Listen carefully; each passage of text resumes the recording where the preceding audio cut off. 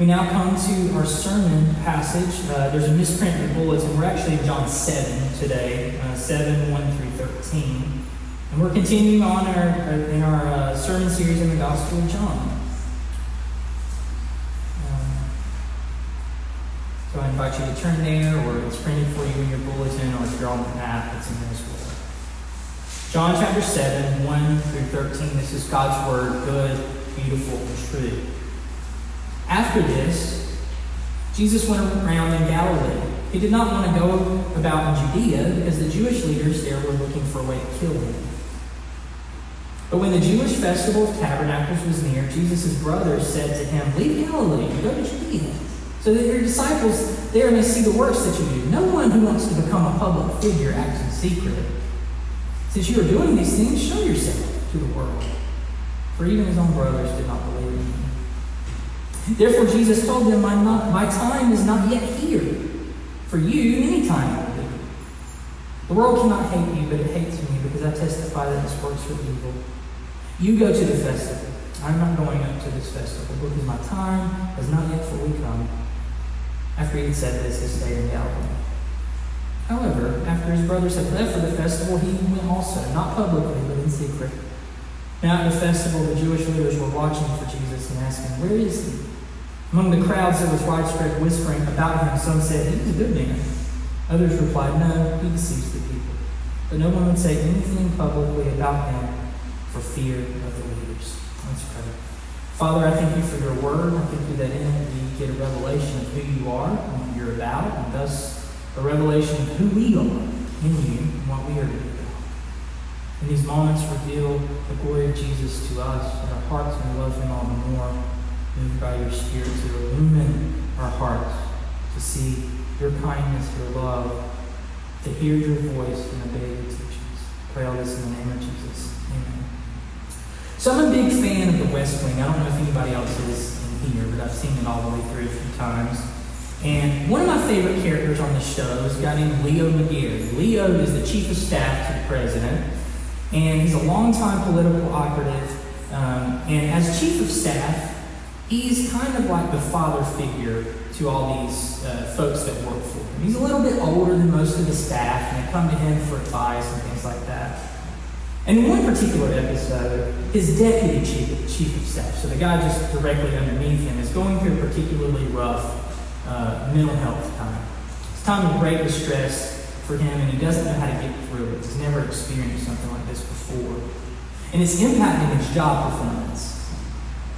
Like, he's having panic attacks at work, he's having to run off, and in a place like the White House, it's a big deal. All hands on deck all the time, right? And he's going through this time, it's impacting his job performance, and this deputy chief of staff is afraid he's going to lose his job. He's afraid he's going to get fired. And Leo knows it. Leo, the chief of staff, he knows this. He sees it happening. And so Leo, this incredibly important and busy man, he prioritizes his deputy. He calls him the best therapist he can find. He waits for his friend, even on Christmas Eve. Even on a time when he should go be with his family, he's waiting to see how his friend is doing. Leo is a man who knows a lot of grief and a lot of loss. He's come through some very dark times in his life and come out on the other side. When his deputy gets out of this session with this therapist, he's confused as to why Leo is still there. It's late at night on Christmas Eve. He's confused and flabbergasted. And so Leo tells him this story. He says this guy's walking down the street and he falls in a hole. The walls are so steep he can't get out. A doctor passes by and the guy shouts up, "Hey, can you help me out?" And the doctor writes a prescription, throws it down the hole, and moves on. Then a priest comes along and the guy shouts up, "Father, I'm down here in a hole. Can you help me out?" The priest writes out a prayer, throws it down in the hole, and moves on. Then a friend walks by. "Hey Joe, it's me. Can you help me out?" And the friend jumps in the hole. Our guy says, "Are you stupid? Now we're both stuck down here." And the friend says, "Yeah, but I've been down here before, and I know the way out. I've been down here before, and I know the way out. As long as I got a job, you got a job. Understand?"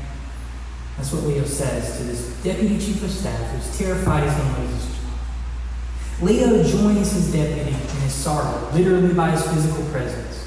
But he joins him in his heart as well. But not just as a shoulder to cry on. Notice in that story, it's not a friend just jumping in so the guy won't be alone. Leo's been there before, and he knows the way through. The friend jumps in the hole because I've been here before, and I know the way out. He can help bring his friend out of the depths of despair because he's been through it before. In our passage today, we find Jesus at one of the lowest points of his ministry. He's at rock bottom in modern parlance. His ministry has hit a brick wall. If you've read through the Gospel of John, I've pointed this out as we were in John chapter 6. Jesus has lost this massive following. John 6 starts with a crowd of thousands of people chasing after Jesus, begging to make him king. Will you be our king? We want to make you king by force. And Jesus runs from this. And then when Jesus starts to teach them, by the end of chapter 6, his following has dwindled from these thousands to 12. If you're trying to build a public following, a big public ministry, that's a really bad job. It looks bad from the outside. Things to our eyes are not going well at all. Now we're told here in verse 2 that the time for the Festival of Tabernacles is coming soon. And we'll get into the specifics of what that means next week. I'll dive a little bit deeper on what Feast of Tabernacles is and how that informs the things that Jesus says in chapters 7 and 8. But for now, just know this. Feast of Tabernacles was the event of the Jewish calendar. Now, of course, all the festivals were very important. Going to Pentecost was very important. Passover was extremely important. But of all the festivals, Tabernacles was the part of it. It was the one that was all celebration. It was a big deal. It was a harvest festival, so it was the end of the agricultural year. They had just had their big harvest and their work was done. It was like the end of tax season for CPAs. It was a big party time. On top of that, the cool thing about Feast of Tabernacles is when you got to Jerusalem, if you were going to celebrate it, you wouldn't stay in like hotels. Well, they didn't have hotels. But what you would do is when you got there, you would build your own little tent outside the city. So it was a big camp out, hundreds of thousands of people camping out. That's just fun by itself. And all the ceremonies about tabernacles, they were big parties. They literally lit up lamps in the middle of the city so you could see in Jerusalem all night long. It was like, we're just hanging out, we're going to eat, we're going to feast, we're going to love being loved by God in the Feast of Tabernacles. That's what it was. We'll talk a little bit more, but in our concept of what it is, think of it like Thanksgiving, New Year's Eve, and Labor Day all rolled into one. But instead of a day, it lasted 8 days. Feast of Tabernacles, it was the best attended of the ancient festivals. So his brothers, Jesus' brothers here in this passage, point out to him, Feast of Tabernacles is coming up.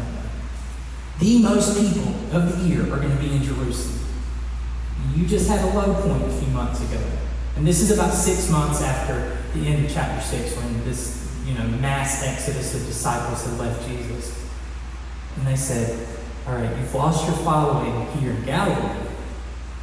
But you look bummed. You need to get out of the house and go to Jerusalem.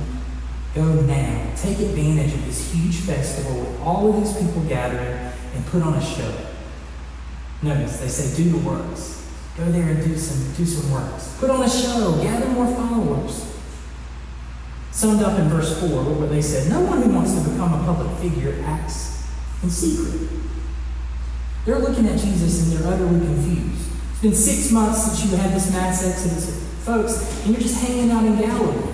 You look scared to go to Jerusalem. God, there's a ton of people. Do some magic tricks for them, and you'll get this big following back. Now, I have to admit, this makes sense, right? It makes sense to me, the church planter. Go where people are. We're looking at doing some outreach stuff this fall, Cotton Fest. We're going to what? We want the best tent and the best location. We don't want to be off in some dark corner of Dunn where nobody walks by. You want to see people. You want to interact. You want to give them the cups and the stickers and the things. You're trying to, build brand notoriety, a name. It makes sense to me, his brothers' ideas. The brothers are telling him, make a splash. Show up, do your tricks, and everybody will be amazed. You can rename in this disaster. After all, no one who wants to become a public figure does so in secret. But what does Jesus tell them? What does Jesus say? He's not just there to be a public figure. They're trying to make sense of him. But the way they're making sense of him is out of the desires of their own hearts. They're telling him what they would do. They're telling him what they would do. And they have projected onto him what they would do in his place. If you want to become a public figure, you don't do it in secret. Which is what Jesus says, and what he means in verse 6. He says, my time is not yet here. For you, any time will do it. For you, any time will do it. The purpose for which Jesus had come, he's saying, has not arrived. He isn't just here to get the most people following him. He's here for another purpose. One that they can't see yet. But for them, any time will do, because the horizons of what they think is good is limited to ideas of fame that only counts number of heads. Now here's the thing. Honestly, if you have no scruples, it's kind of easy to get a following. It is. It's all about marketing and image. If you have enough time and money to put into it, you can gain a following pretty easily. Effective marketing can overcome the worst flaws. I think we've seen that in the last decade of our political discourse in this country. And I'm not pointing out one single person, but if you say things the right way, if you play on people's fears, if you shout loud enough and long enough, then people will follow you. If you say what people want you to say, or a big enough crowd wants you to say, they'll fly flags with your name on it. They'll put 50-cent bumper stickers on $50,000 cars. It's not hard to get a follower if you say and do the right things. So why doesn't Jesus, who knows this better than us, he knows the way the human heart ticks better than any marketing expert ever could. Why doesn't Jesus play on this? Why doesn't he show up? He knows what makes people passionate, what makes people move. Why doesn't he take that road? Because the horizon of his ambitions weren't about simply seeking the most people to follow him or get his name in lights. Not at all. His ambitions, the thing that made the heart of Jesus beat, was the purpose for which he was sent. To win us in all of our rebellion, all of our brokenness back to God. And the pathway to this is not gaining the biggest following. It's facing all the barriers that stand between God and us and overcoming them one by one. That's the purpose for which he came. That's what made his heart beat. The joy. The book of Hebrews talks about it as the joy that was set before him. The joy that made the heart of Jesus beat and walk into what he was going to face was the delight of knowing that we might be won from our sin. That's why Jesus here waits before going to the festival in secret. He wasn't lying to his brothers. He wasn't. But what he was doing here was making very clear he's not beholden to them or their expectations of what he should do or be. He is moved at the timetable of God. Now, I don't know if he got some kind of he felt compelled after they left, maybe I should go, or what it was. But he wasn't operating on the timetable that his brothers would have expected. He was beholden to the purposes of God. And Jesus knew at this point in his ministry, when he's talking about time, you'll see that in the Gospel of John a lot. My time has not yet come. My time has not yet come. Jesus had a clock in his head, for lack of a better description. And at this point, Jesus knew he had a lot more to do. Much more left to teach. It wasn't time for him to show up in Jerusalem in a public way. Think of Palm Sunday. The triumphal entry, when Jesus is on the back of a donkey and the people are saying, Hosanna to the Son of David. That's a big crowd. That's not going in secret. But we know how that ended in his crucifixion. Jesus is saying it's not time for that. I still have these disciples I have to invest in. I still have these friendships I have to invest in. I have these disciples who are going to become my emissaries, my ambassadors. I still have more to teach them. Not only that, we have to remember the significance of Jesus' life. What Jesus came to do is not something he could accomplish in a weekend. Now, the centerpiece of his work for us is his crucifixion and resurrection. But there's a reason why Jesus didn't show up and do that in one weekend. He was coming to be one of us. He was coming to face the temptations that we face. He was coming to face the deep darkness of our pain and our grief and entering every bit of it. And it's not something he was going to accomplish in a weekend. He was crucified at 33. It was 3 decades.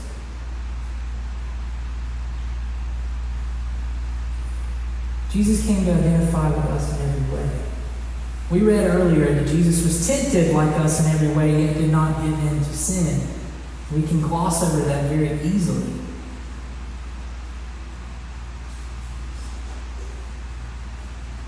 We face the deepest parts of our lives, the darkest.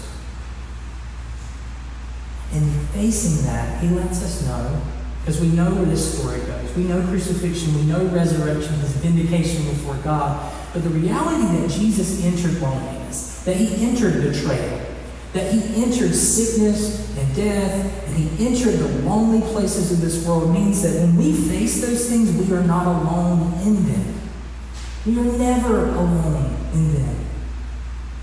In the deepest and darkest parts of our lives, we are not alone. In the darkest temptations, the ones when it feels like our hearts are going to be pulled apart, and saying, no, we are not alone. He has been tempted like us. And like the parable that Leo McGarry told at the beginning, he has jumped in the hole. And we say, what are you doing here? It's too dark for your glory. And he says, no, I've been here before and I know the way. He's been tempted like us. And he's there to lead us out of our temptations to the peace that God has for us. And not just temptations, but sorrow, friends. In our sorrow, we are not alone. Isaiah 53 speaks of him as a man of sorrows who is well acquainted with grief. A man of sorrows, well acquainted with grief. In our grief, Jesus is with us. He's there to tell us that our grief, no matter how deep and real, and really grieve, friends, there are things to grieve about in this world. Don't pretend like they aren't. Don't bottle it up. It'll come out somewhere else. There are real things to grieve in this world, but as we grieve, we look to Jesus. And what do we see? That grief is not the end. That he is here to lead us out of the despair of grief and sorrow, and to bring us to the realization that in him, grief and sorrow have found their ending. He infuses our grief with purpose in his life. At this point in his ministry, dare I say that Jesus had more temptations to face. And that's why his time had not yet come. There were lonely nights that he still needed to face. There was more grief to take on to himself. There was more ugliness in this world for him to confront face to face. He came to inhabit our world, the depth of it. From his living as a little child, growing into a young man, living in the obscurity of Nazareth and Galilee, working in the family business. Jesus was made like us in every way. Jesus was misunderstood time and time again.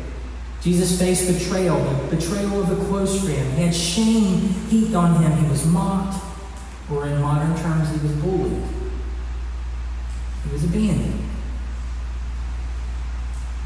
You ever been bullied? You ever been abandoned? You ever been full of grief and sorrow? Jesus is there. So when he says here that his time had not fully come in verse 8, this is what he means. There's more of the depth of human experience for me to face. More for me to face that would enable me to sympathize with you in your weakness. The time of Jesus had not fully come until he had taken to himself all of these experiences, almost collecting them to himself. Like a weird Pokemon. Gotta catch them all.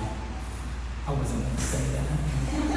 I deleted it and it was silent.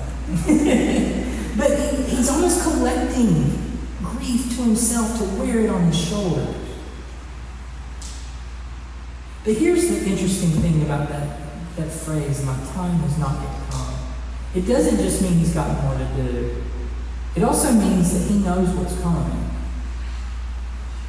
And he walks into it and he faces it with eyes wide open. Now, the times of my greatest grief in my life, if I could have saw them coming, I would have avoided them like the plague. I would have ran the other way. I would have done everything I could to make that road go to the left or right and not face straight on. But Jesus walked into it with eyes wide open, a grief that we cannot understand. A depth of grief that we cannot understand. That's the measure of his love for us. And here's the good news. I keep beating this drum, but it's because I think it's so foreign to our hearts to think that we're not alone in our loneliness. The good news is this. He inhabited these dark parts of humanity, the worst places we have to offer, and into those dark places he brings his light. I say this often. Grace is like water. It runs to the deepest point.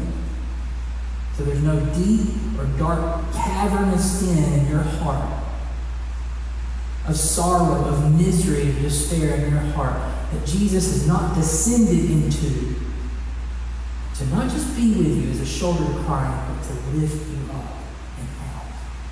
Not a single one. Of course, all of this leads to his crucifixion, with its pain, with its indignity, with his experience of being rejected, not just by friends, but the feeling of rejection by God, and to his death. And Jesus entered the worst of this. But why? Why? He, the eternal Son of God, descended that far.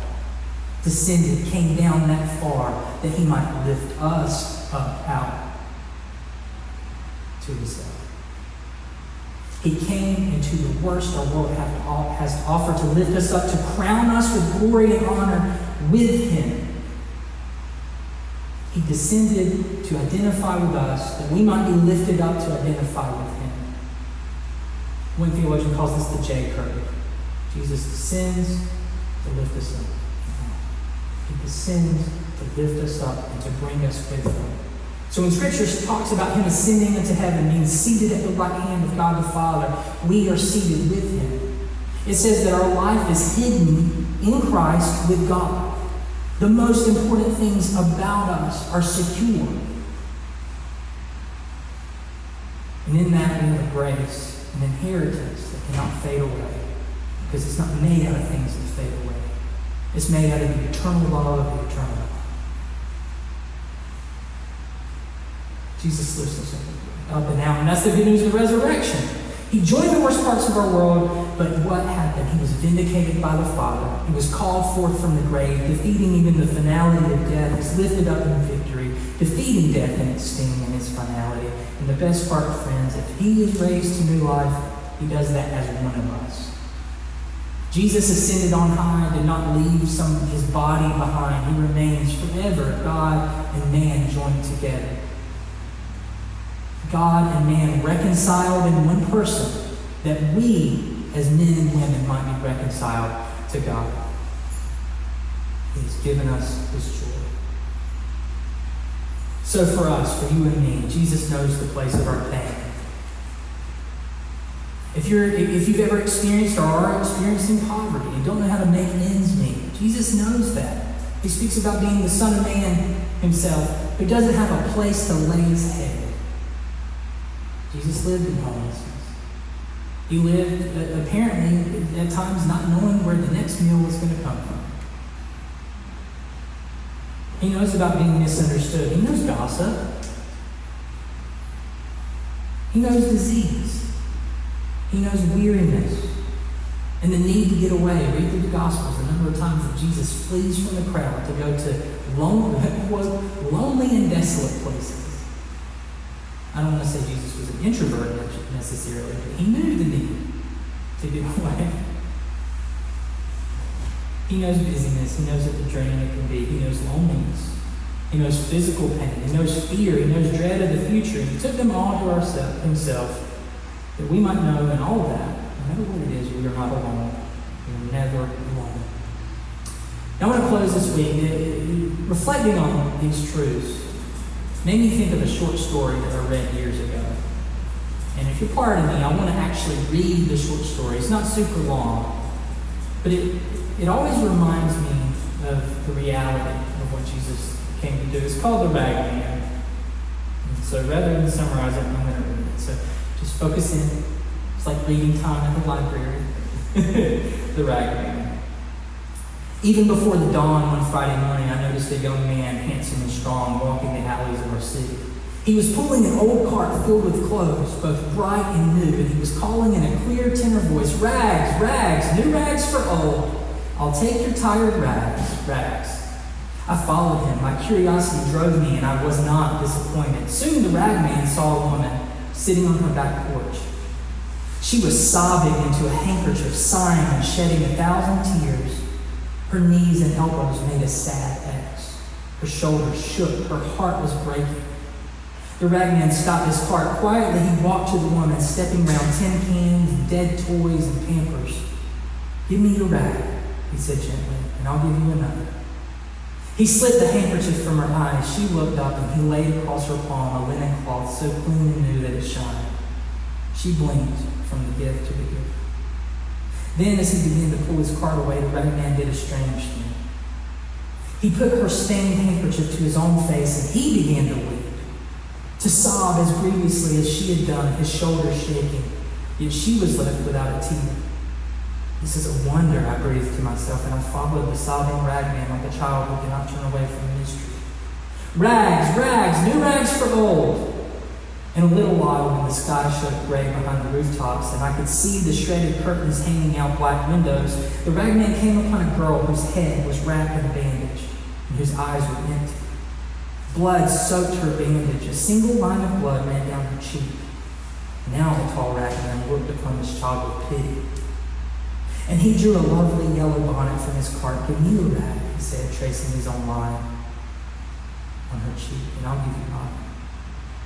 The child could only gaze at him as he loosened the bandage, removed it, and tied it to his own head. The bonnet he set on hers, and I gasped at what I saw. For with the bandage went the wound. Against his brow it ran a darker, more substantial blood, his own. "Rags, rags, I take old rags," cried the sobbing, bleeding, strong, intelligent ragman. After that he found a drunk, lying unconscious beneath an army blanket, an old man, hunched, wizened, and sick. And he took that blanket and he wrapped it around himself. For the drunk he left new clothes. And now I had to run to keep up with the ragman, though he was weeping uncontrollably and bleeding freely at the forehead, pulling his cart with one arm, stumbling for drunkenness, falling again and again, exhausted, old and sick, yet he went on with a terrible speed. I wept to see the change in this man. I hurt to see his sorrow, and yet I need to see where he was going in such haste, perhaps to know what drove him so. The little old ragman, he came to a landfill. He came to the garbage pits, and I waited to help him in what he did, but I hung back, hiding. He climbed a hill. With tormented labor, he cleared a little space on that hill, and then he sighed. He lay down, he pillowed his head on a handkerchief and a jacket. He covered his bones with an old army blanket and died. Oh, how I cried to witness that death. I slumped in a junked car, and I wailed and mourned as one who has no hope, because I had come to love the ragman.